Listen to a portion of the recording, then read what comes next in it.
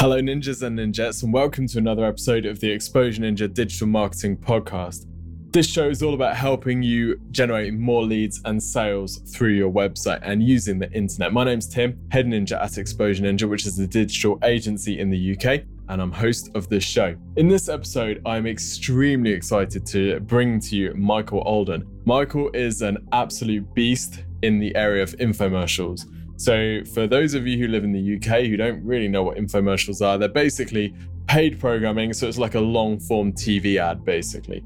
So you will have seen examples of them perhaps, and you might think, they're a little bit scammy. Do they really work? They definitely work. And not only do they work, they're an extremely difficult thing to get right. As you can imagine, a half-hour TV show where you're trying to sell a blender, there's a lot of areas there that you could get things wrong, and there's a lot of things to get right during that time as well. So the reason I wanted to bring Michael onto the show is to talk about the elements of the most successful infomercials. Anyone who can make money in the infomercial space where it costs like tens of thousands of dollars to even run a test, anyone who can make money in this environment, you know is worth listening to. And there's elements of successful infomercials which we can take as digital marketers, whether we're doing Facebook ads or YouTube videos, maybe you're doing live stuff, webinars, whatever, even just writing sales copy on a website. There's elements of what makes a successful infomercial that is just good marketing. So Michael's come onto the show to talk about that. So we talk about the importance of testimonials and social proof. We talk about tips for using that. We talk about how to make an effective demonstration, like an effective product demonstration, all sorts of stuff. Really interesting guy, loads and loads of great stories and some big names that he drops as well. So I really hope you enjoy it. Don't forget to head over to exposureninja.com/podcast for the show notes. And if you want some free help with your digital marketing, then you're going to see a link to our free review on that website as well. So that's exposureninja.com/podcast. Anyway, without further ado, enjoy the show with Michael Alden.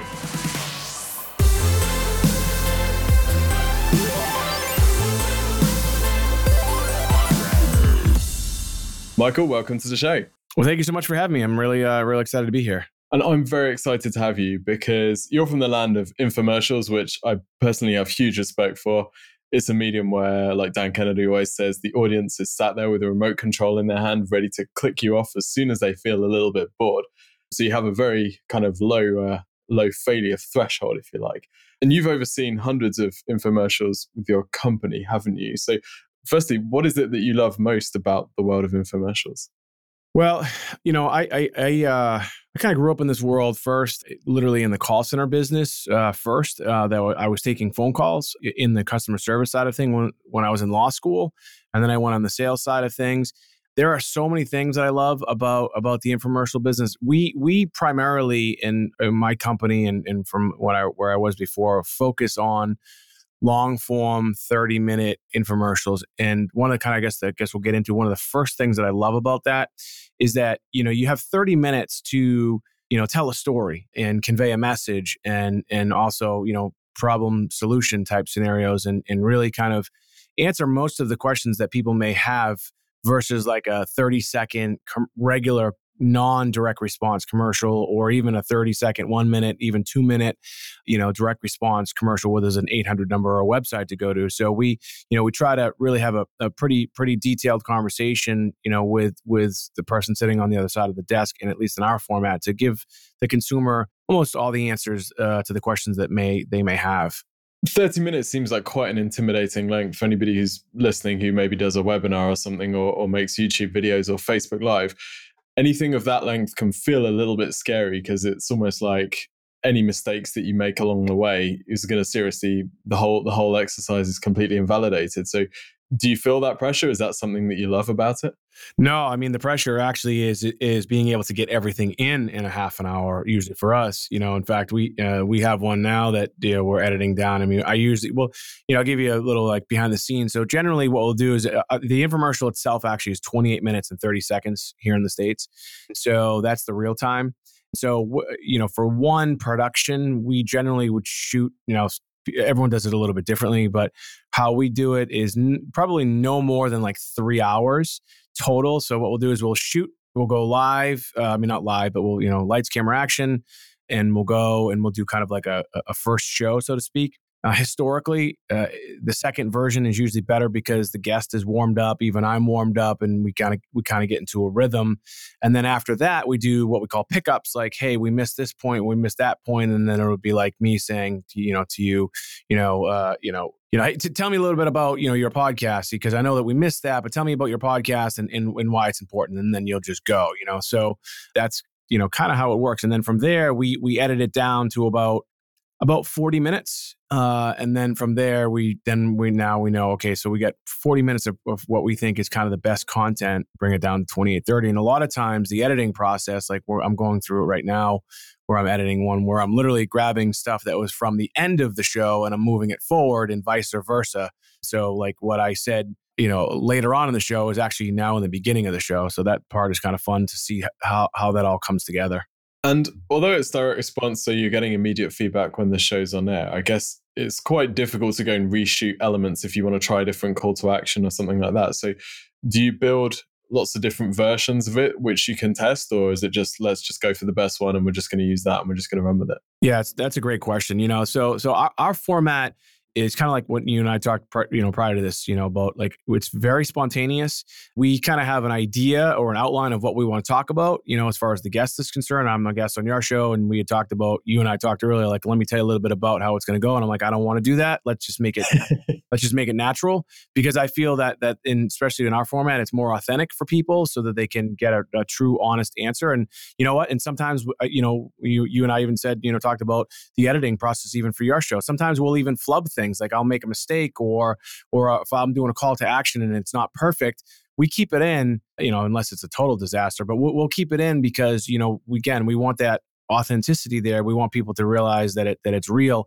To really answer your question, the answer is yes. We'll shoot multiple calls to action so that we can test different versions. And in our world, we generally go with what is called a soft offer, meaning there's no price on the screen. That's another thing that I love about direct response infomercials.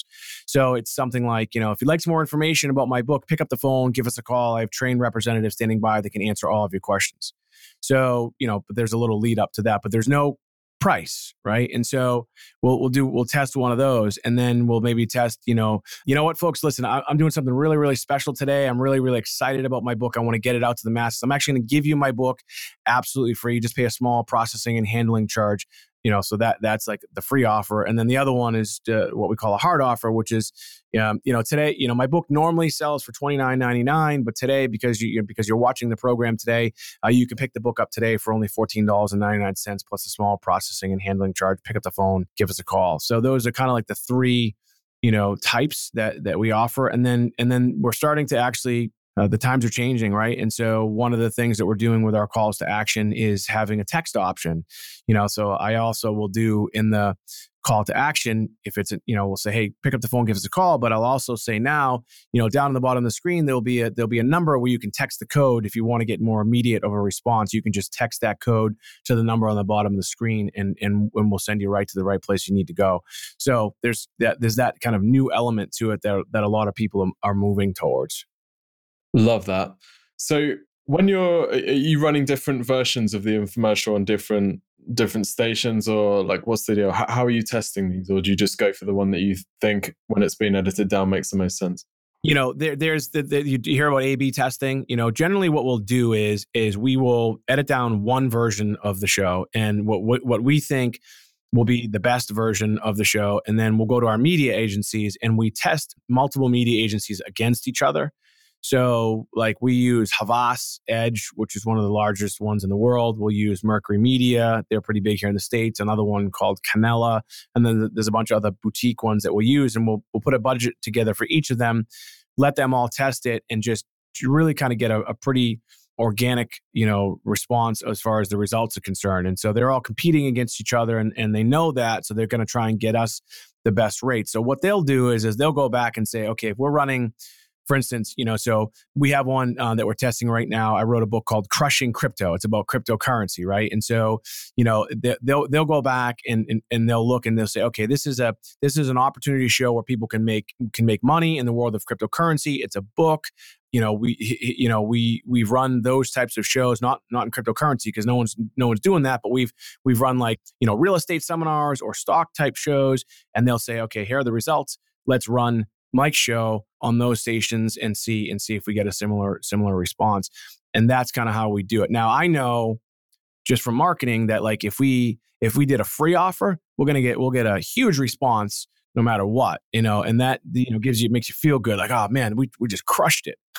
The problem is then you got to be able to convert those into sales. And that's the hard part. So for something like that, are you using that book as a lead generator to sell people onto some kind of course or something like that? Yeah, exactly. So for this one in particular, Crushing Crypto, what it is it's the book itself, and we're going to go up with a hard offer. So it's the model will look like this. It'll be the book. They'll pay processing and processing handling for the book. There'll be a newsletter involved. There'll be an audio newsletter involved, and then there'll be an opportunity, essentially kind of like a business opportunity, to learn how to make money within the world of cryptocurrency, which will include training and a webinar, and also an opportunity to truly be in essentially in business with me in our mining operation. So it's kind of a holistic big package because we want for me, what I'm trying to do, especially in this world of cryptocurrency, what I'm trying to do is I just want to educate people about it first, so that people can understand it. And so if they buy the book and they do nothing, at least they'll get a pretty good overview of what's going on in the world of cryptocurrency. Now, look, and the other thing I even say in the show, I say, look, I'm not an expert. I mean, there aren't that many experts in the world of cryptocurrency right now. However, I've been studying this like I studied for the bar exam. So if you pick up the book Crushing Crypto, you're going to get a pretty good overview in a kind of I hate to use this term, like dumbed down version of really what's going on, because it's complex for people. It's hard for people to understand. So that's what I was saying. In 30 minutes, to be able to convey to people that I believe this is the biggest opportunity of their lives in 30 minutes and explain things like the blockchain and Satoshi Nakamoto and Bitcoin and all these, it's hard to do for people that have heard it but don't understand it. So that's hard to do in 28 minutes. For sure. It feels like every time I go to States, I always watch infomercials. I just love it. But it feels like one of the pillars of the most successful one seems to be the demonstration, whether it's like your one for Androzine with the guys talking about how it's improved their bedroom performance, or the curly-haired dude with the NutriBullet pulverizing his competitors with the exclusive cyclonic pattern.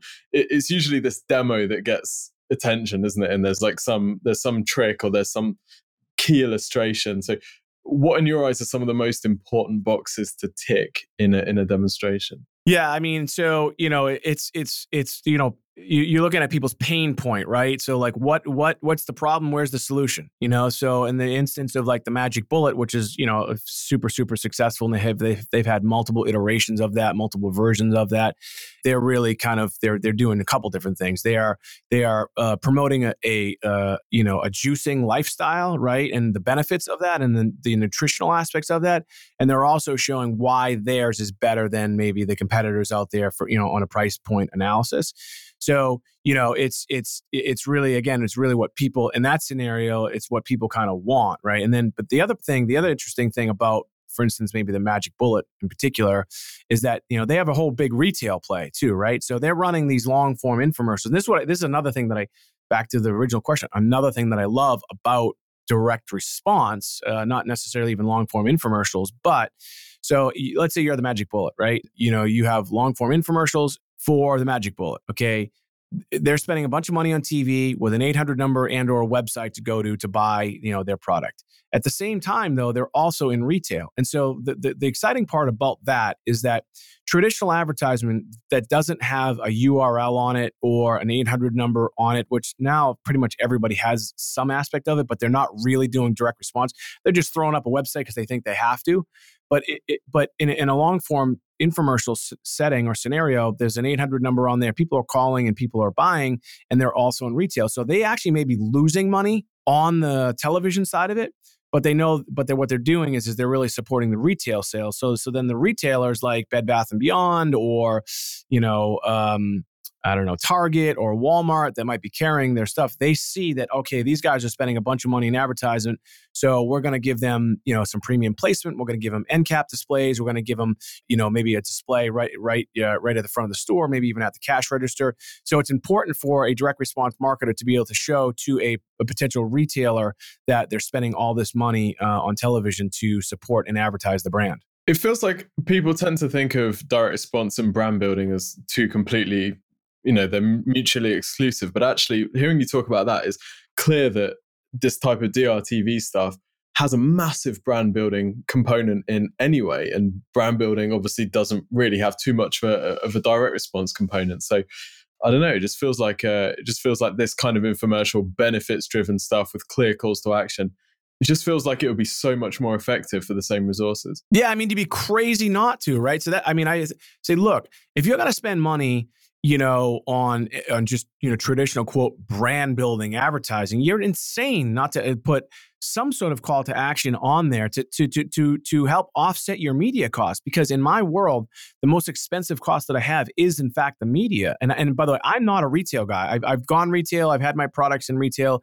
It just didn't work out for us because of the way our infomercial format looks. And I can tell you about that later. But so, if you're a traditional advertiser, if you're in business right now and you're listening to this, and whether you're a BMW or whether you're just like your local bakery shop, okay, if you're gonna put any sort of ad on television, on the radio, on the internet, okay, there has to be some sort of call to action. There has to be a reason. There has to be an ability for the consumer to buy your stuff. And a lot of people may disagree with that, but they're just straight up wrong. I've been doing this long enough to know that putting something there that gives the consumer the ability to buy is going to, one, it will make the consumer happy because they're like, all right, cool, I like that, I'm going to buy it right now, right? So there's a lot of instant psychology where we want to buy it like right away. There's a reason why candy bars at a grocery store are still at the right where you're cashing out, because it's a spontaneous, emotional, quick buy because you're hungry and you're like, oh shit, there's a candy bar there, I'm going to get it.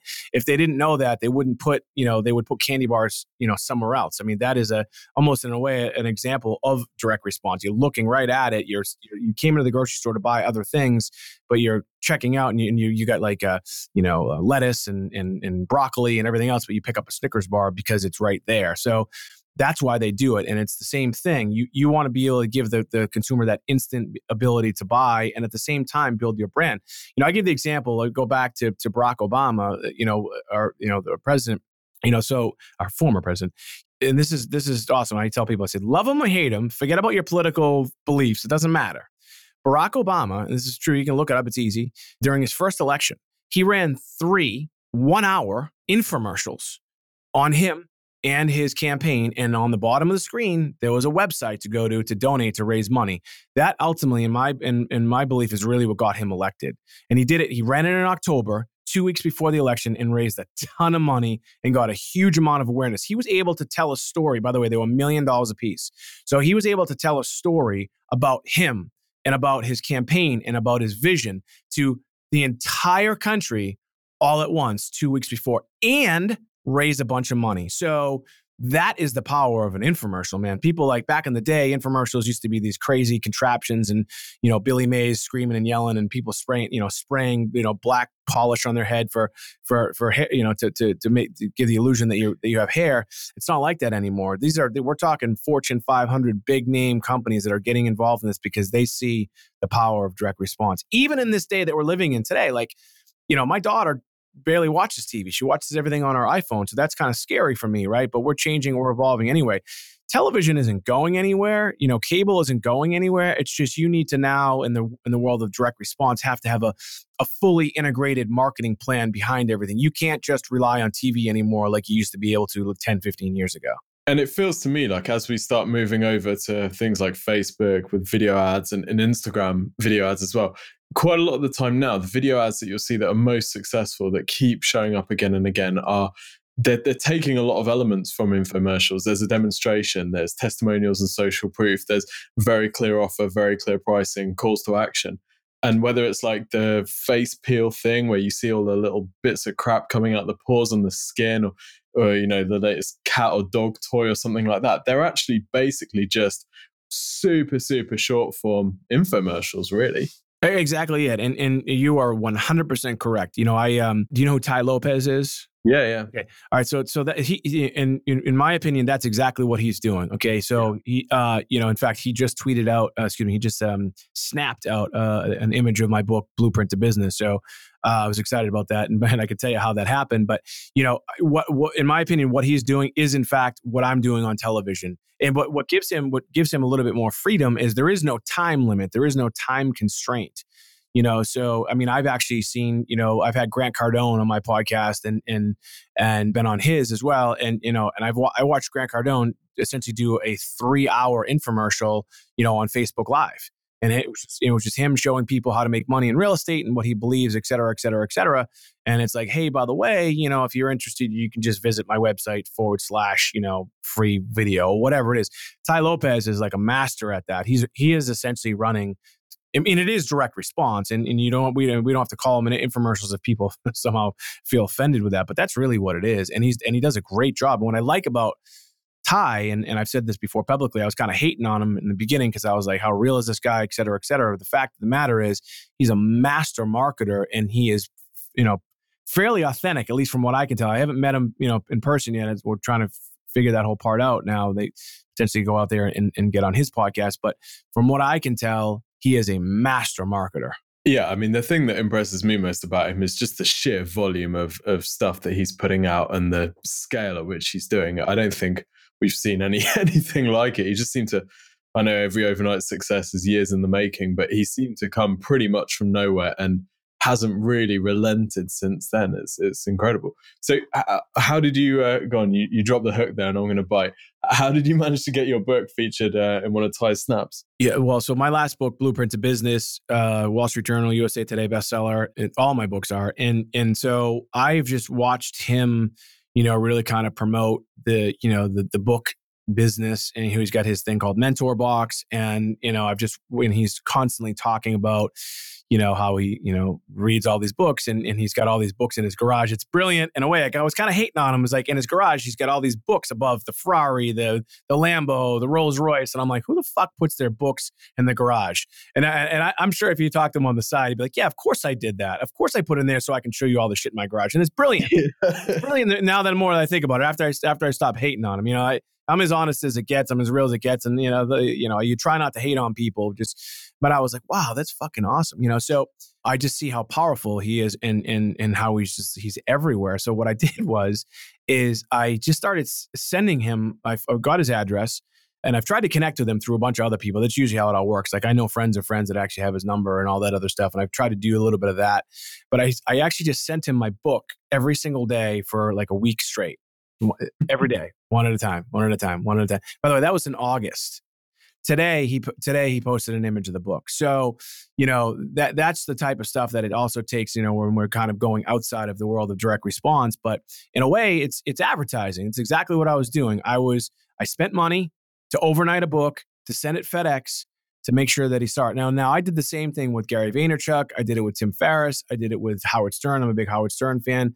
I've been on Stern, been interviewed by them, and they don't really know me. But so I've done some things because I see the marketing power of guys like Howard Stern, of guys like Tim Ferriss, of guys like Gary Vee. So, after I sent my book 1 million times to Gary Vee, I ended up at an event in Jersey, an intimate event with about 50 people, a wine tasting, because Gary's big into wine. So, and I am relentless, and so ultimately, he posted, and then for even prior to that, prior to him, snapping out an image of Blueprint to Business, I watched one of the calls to action that he had was, hey, do you know any Wall Street Journal, USA Today, New York Times bestselling authors? And I said, well, hey, I am. I'd love to come on. And, initially there wasn't a response, and then there was a little bit of response, and then we're kind of like negotiating on how it's going to work and all this other stuff. And I'm like, look, man, like, let's go on. I'll come on your podcast and we'll just spit fire, man. I'm like, I guarantee you that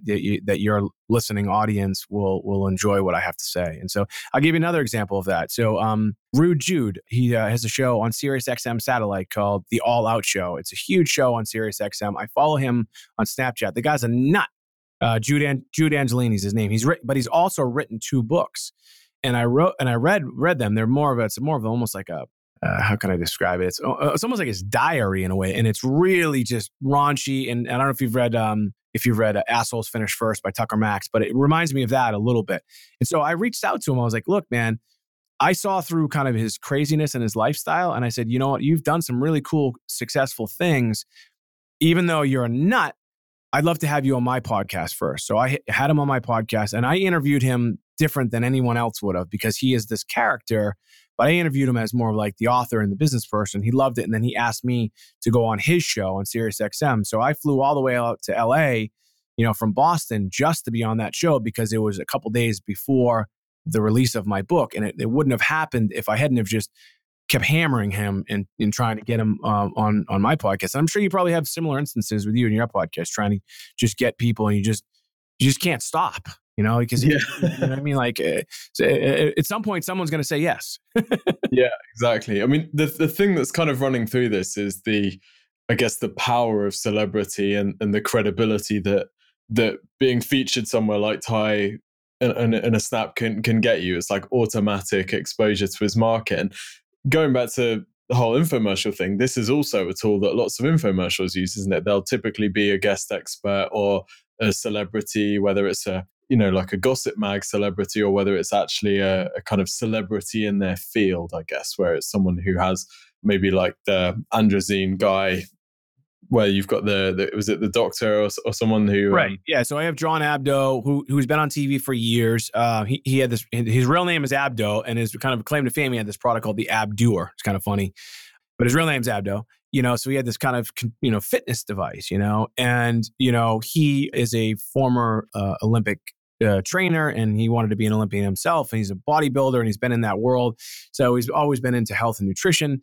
And he took steroids back in like the 80s. He talks about it, and he screwed up his endocrine system, which basically left him with the inability to perform in the bedroom. And so he tells that story on national TV, man. I mean, the guy's literally sold billions of dollars. In my world, he's kind of like a celebrity, right? And so when he approached us, because we're really good at supplements, and I remember where I was. I was actually at the Hilton Hotel in San Diego Bay, and we're in his room. It was just a regular small room, and he had an easel with a tripod, and he was like, kind of pitching us and showing us on why Androzene was great and all these other things. And I remember and kind of sitting there, it was like surreal for me because I've been seeing this guy on TV for years, and I was like, this guy's selling us really hard on why we should put Androzene on TV. And I hadn't realized, but everybody else had said no.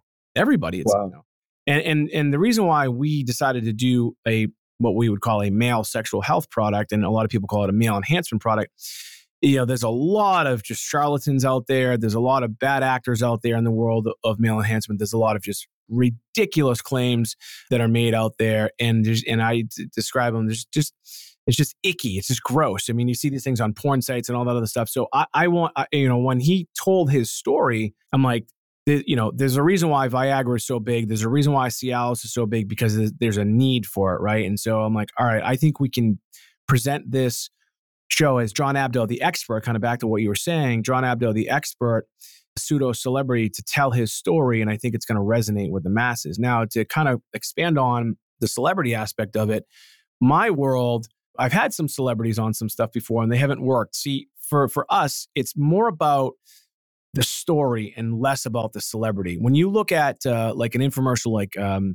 Guthy Renker will do, when you have Proactive, I mean, they've really leveraged celebrities. They've used everyone you can imagine in the world of celebrity because who are they marketing towards? Proactive is marketing towards, teenagers who are trying to, look good. And so who are they using? They're using celebrities who look good. And the celebrities, like the one I can think of off the top of my head is like Adam Levine. Like Adam Levine would show, a close-up of him with acne, right? And so that's kind of powerful, especially when it's, the lead singer of Maroon 5. Or, I remember once with P. Diddy, and same thing. They would show like a close-up of him, and then you get the women that do the same thing. So celebrity for them is great, and it makes sense. For me, for what we're doing, at least right now, it doesn't make sense. It's just about the story and about the problem solution.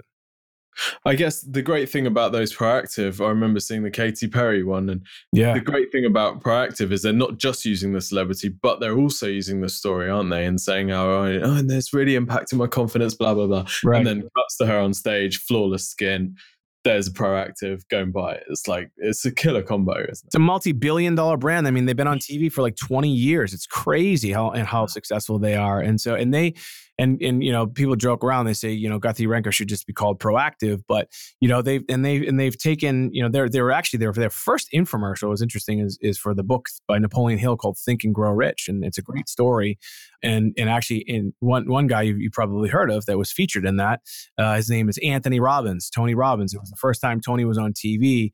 He just did a quick little testimonial about that, and then Guthrie Renker they liked him so much they took him and they put him on TV in an infomercial for a product called Anthony Robbins The Edge. And then listen to this even more. It gets even crazier. And then there was a guy that Anthony Robbins in The Edge featured. He featured this guy in there. His name was Alex Guerrero. And Alex Guerrero is like this holistic medicine, Chinese medicine dude. My old company reached out to him and we did an infomercial with him with a product called Supreme Greens. The company ended up getting sued for it for a whole host of reasons. But the reason why I bring it up is because it's very topical, because right now, Alex Guerrero is Tom Brady's like guru. Like he's the guy, right? So that all stems, all of it, from an infomercial. That's crazy. Yeah, it's crazy. You mentioned Tony being a testimonial, and that's something which is, you can't miss the testimonials and social proof elements of infomercials. Pretty much every infomercial I've ever seen is just rammed to the rafters with testimonials. Why is that? Why is there such a high volume? And when you're putting these together, how much are you thinking about the demographics and the audiences that make up the testimonials? Yeah, again, so what you're trying to do there in that scenario is you're trying to appeal to the average person, right? Like, they're talking to me. You know what I mean? It's not just these two guys trying to sell me stuff. It's, you know, Betsy Smith in rural Oklahoma who has the same problem. And this is how, you know, she took this product and it solved that problem. So that's kind of that's what you're trying to do. You're trying to really just relate to people, you know, and the average everyday people. And it's a powerful way to do things depending on your format. Now, I've used testimonials in my formats, and it didn't work as well, because in my format, it's two talking heads. It's usually me and someone else, and we're talking, and I let the other guy just tell a story versus having the other people. I don't know why it doesn't work for us. I mean, sometimes we just don't know. Like, that's the crazy thing. It's like, we'll test things, and I'll tell you, man, like, I've shot hundreds of infomercials in my career, and once when I was a lawyer, and then here, and you know, we've only had a handful that have really been successful. But there's been dozens and dozens where like, this is fucking huge, man. Like, this is going to be the biggest thing ever. By the way, I hope you don't mind. I swear here and there, I'm from Boston, but that's fine.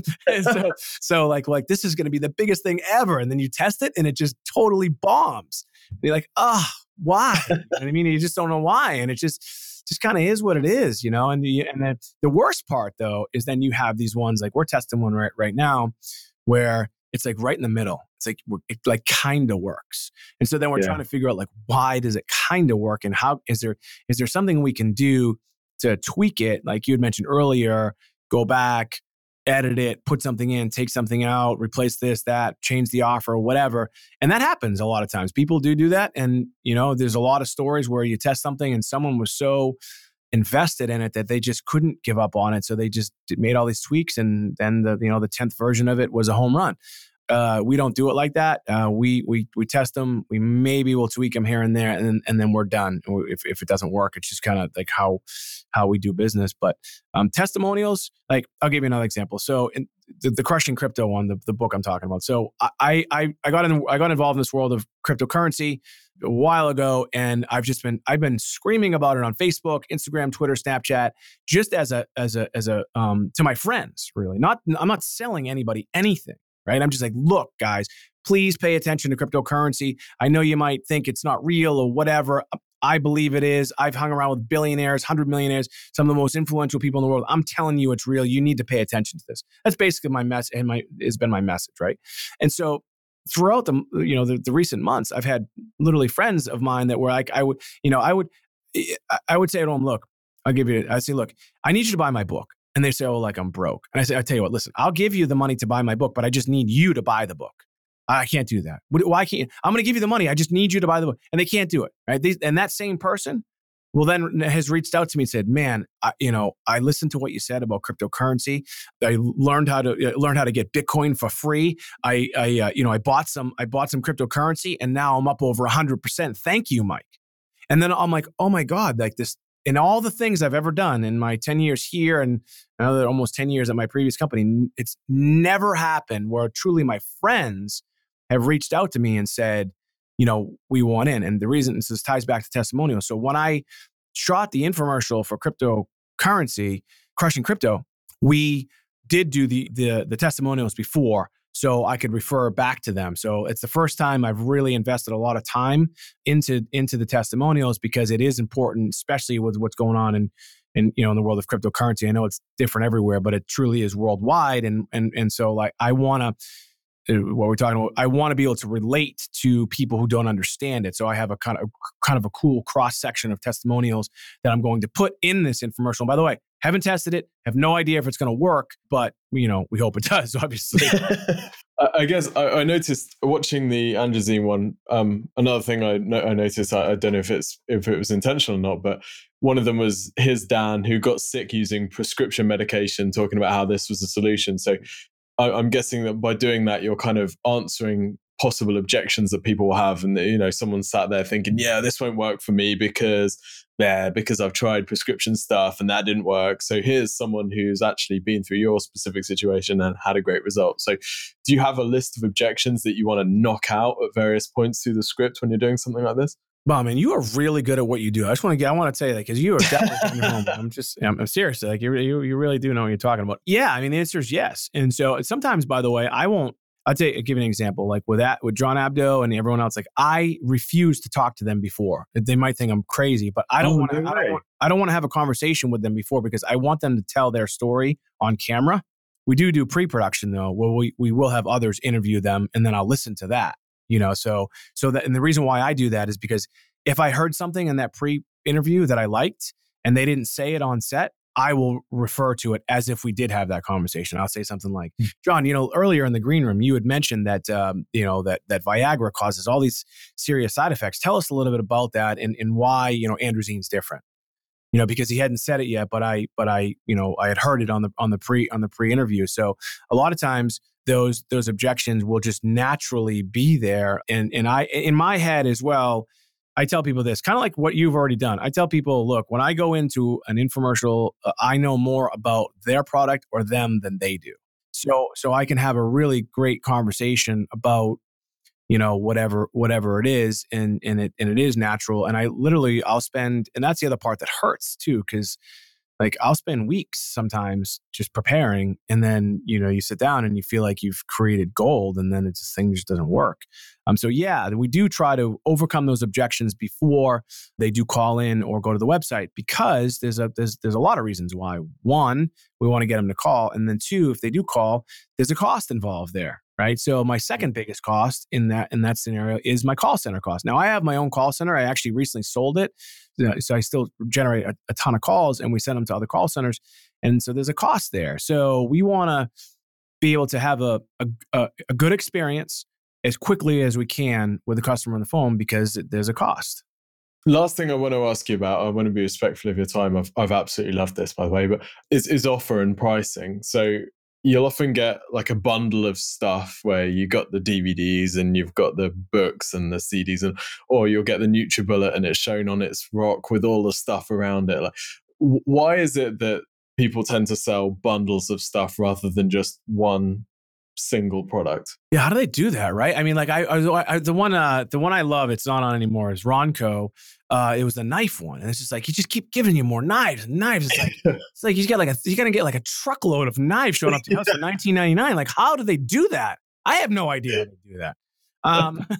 So again, it's the perceived value really is what we're talking about, right? So you want to be able to give the most amount of value for, that initial purchase, because the life cycle too is important. If the customer is happy, good marketers understand that they really want to develop the rapport, the relationship with that customer. So if that initial experience is good and they get a bunch of stuff and they get some cool products like, some of these knives that are out there, like, or you mentioned, like, I love the Magic Bullet or I have the Ninja, the blender. I love it. I think it's a great product. There are some shit products out there, but most of them this day and age, you can't, versus 10, 20 years ago, because of social media, like you can't have a bad product, especially on TV now, and hope to be on for a long time because social media will just crush you, right? So the bundling thing, it's about that. It's about that added value that you want to give, you want to give to the customer because you actually may be losing money on that initial offer, and a lot of times you are, and then it's about the upsell, right? So now you got them on the phone. And they said yes to the initial offer, and you're going through, and then it's about, oh, okay, great. Well, you got this. Well, what about this? And hey, did you, you may not have caught this on the show, but John Abdo mentioned that, that you should try this. And so that's really, you're trying to, increase the average ticket. But at the same time, it's as a good marketer and someone who's, been in business as long as I have, it's a fine line. You don't want to just sell them the kitchen sink and then be done with them. You want to sell them something that's going to work for them right then and there so that later on you can then come back to them and say, hey, I'm glad you liked Androzene and Androphase because that's one of the upsells we have with it. We have this other great product or even we'll do like a completely different cross sell. Because if you develop a great rapport with the customer, to go back to them and sell them something totally outside of that category doesn't seem that odd. For instance, like we have a pet product called Pavites, right? Love the product. And I'm not going to pitch it, but so like we'll reach out to those customers that we've been selling to for years and say, hey, look, we were just looking at the statistics, and here in the United States, like 50% of the American households have a dog or a cat. Do you happen to have a dog or a cat? Yeah, great. Well, you know what? Because you bought Androzene from us, we want you just to try this for free. It's normally $120 because you're a valued customer. When we try for free, you just pay, processing and handling. And if you like it, Mr. Customer, then we will ship it to you next month. And so then it would be like on an auto ship on a continuity basis. And so that's kind of the reason why. In the front end, give them as much as you can. That's a good value. Try not to lose money as the marketer. And then it's about that long-term, what a lot of people will call that lifetime value of the customer. How do you decide pricing? Because sometimes it feels like we're going for a premium price compared to what people could buy otherwise. And sometimes it might be you're losing money on the front end. Like how do you decide that? Is it all about you just look at the whole thing, the number of upsells that you can get in and do a big picture, or do you test it or what? Yeah, it's great. And again, what I love, another thing that I love about is how we do things. I love what I do, man. You know what I mean? I really do. I got to say, I will say this, that, the products that I sell now, like supplements in the States in a long form infomercial, it's a nightmare. It's not easy to do. You're dealing with all sorts of regulatory bodies, and it's just no matter how well we do it, it's just like we're constantly just being like, I'm just keep getting kicked, and and it's a pain. And I love supplements too. I'm a big dude. I've always been a big dude. I've been taking supplements my whole life. It's changed my life. I've seen it change other people's lives, from pain to from male sexual health to psychological depression, everything. I've just seen it happen, and I love it. But I do love this business as well. So as far as pricing is concerned, it's interesting. So I'll give you an example. Androzene, all right, I'll go back to Arthro-D. This is the joint health one. When we first started, I was naive, young, didn't really. I mean, I thought I knew the business, and so we had a package for Arthro-D, which was a buy two get one free. Right? You buy two, you get one free, so it's a total of 3-month supply. That package was $119. This was when I first started almost 10 years ago. Right, that same product I'm now selling for $119 for one bottle. Whoa. And so you go back and say, man, how much money? And you know what changed? Nothing changed. and so people say, well, I didn't do that because I could. I did that because I actually had to. Because really what was going on was when I was doing that, because I was young and the phones were ringing and I had almost 200 employees, we're doing millions and millions in sales. Everything's great. But at the end of the week, I was always struggling paying my bills. I'm like, why can't I pay the bills? Because I'm a lawyer for a reason. I didn't have an accountant when I first started. It was just like 5 of us in an office, and it just blew up. So, but I'm just psyched because I see all this money coming in. But at the same time, we weren't making money. We were losing like $200,000 a week. And so I'm like, and so then I finally brought an accountant, and he's like looking at everything. He's like, you got to make some major changes. So we changed the packages. So the buy two get one free is now it's like two something with shipping and handling. So we essentially doubled the price. That's kind of how you determine it. You have to look at your return on investment. You have to look at what we call MER, which stands for media efficiency ratio, and you just have to see if it's profitable. And if it's not profitable, then you can't do it. And that's hard for me as an entrepreneur. I fall in love with things, and I talk about that in Blueprint to Business about like, man, it's so hard to really step back and say, all right, this just doesn't make sense, and we need to move on or make a change, especially when you have so much psychological time and emotion invested in it. So in the infomercial world, with a back to the soft offer scenario where there is no price on the screen, you can literally change the price on the fly. So I have the ability to say, you know what, I changed my script. Like when we talk about A/B test, I can do A through Z test like instantly. So you know what, change it for this one, change it for that one, change it for this one, change it for that one, change the upsell, move it around, add an upsell, no upsell, no auto ship.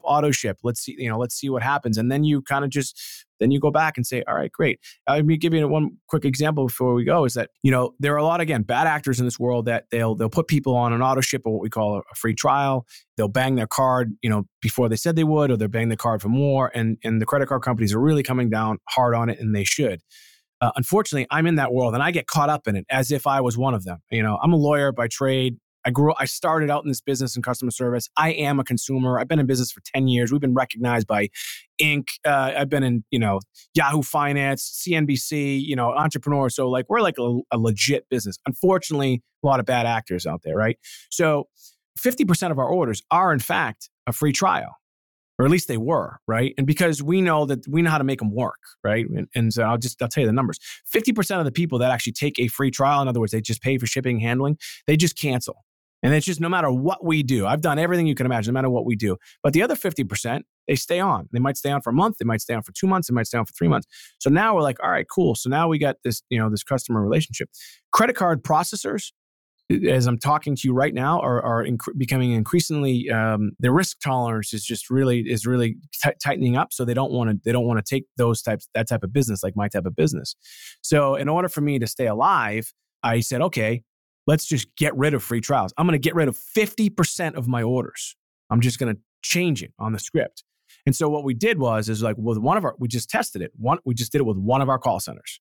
But we're still running them with the other one, right? So we test one of the call centers. It looks pretty much the same. All right, let's change it to the other one. See what happened. Looks pretty much the same. Let's change it to the third one. Looks pretty much the same. Following week, it dips. It looks horrible. I'm like, whoa, everybody calm down. Let's relax. Let's give it another week and just see. And we give it another week and it's about the same. So that's another reason why the pricing in the direct response world in a soft offer scenario, again, no price on the screen, is awesome. And by the way, this can apply also to, I know so many people are like digital marketers, right? Where there's this essentially same thing can apply. And I've seen it apply as well, where there is no price until you get to the very end. That might piss some people off too. Like if they, so you kind of turn away some people, and it's easier to have that conversation and to overcome that objection. I think when you're talking to a human versus just on a website, so they just, X out. It's kind of the reason why I do still like being able to talk to people, even though it's expensive, because you can overcome that objective and say, yeah, I understand that, Mr. Customer, but, and then you just kind of, you move forward. So that's kind of how we come up with the pricing. And then obviously the basics of just basic economics, right? I mean, like, all right, so if the product costs us this, then we have to sell it for this.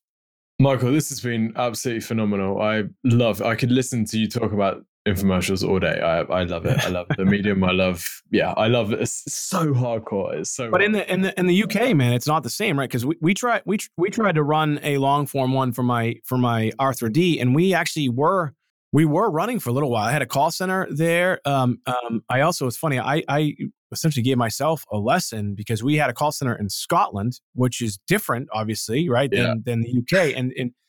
And so the dialect was different, like everything was, and we're like, why can't we close these people? Like it's the same. And one guy was like, no, it's not the same. And so what we did is we started taking the calls here for the show that was running in the UK. But the interesting thing about how you guys do it over there is you guys don't have the First Amendment over there, and you don't have essentially the FTC, but you guys do it differently where It's the stations that are on the hook if something goes wrong. So the stations are super, super strict about what you can and can't say on there. So we ran for about a year, and then I think we literally got one complaint, and then that was it. Boom, done. Yeah, no, it just doesn't seem to have the same. Yeah, we have like QVC, but not really. I don't really see too many infomercials. Michael, where can people find out more about you? How can they check out your books? And what would be your suggestions of top infomercials that they should go and watch? I love the last one. So you can find me on Snapchat, Twitter, Instagram, Facebook. It's at Mike Alden, MikeAlden 2012, at Mike Alden 2012. You can also find me on my website. It's michael-alden.com. And my books are there. My books are available literally everywhere. Amazon, Books A Million, barnesandnoble.com. And the top infomercials, man, I tell you, I mean, I'd have to say Androzine and Arthro-D, my two big ones. Or actually, when you see, you know what I love too about the Crushing Crypto one that I'm talking about is that it is a book. The cryptocurrency is worldwide. So we're excited about this because we can actually take this worldwide. Although even some countries like Canada or even the UK, again, because you guys don't have the First Amendment over there, you guys look at books a little bit differently than we do, but it's a little bit easier. So check out Crushing Crypto book as well. That'll be out there in the very near future. Sweet. So we'll link up all those in the show notes. Michael, thank you so much for your time today and for sharing your expertise. Thank you. It was fun.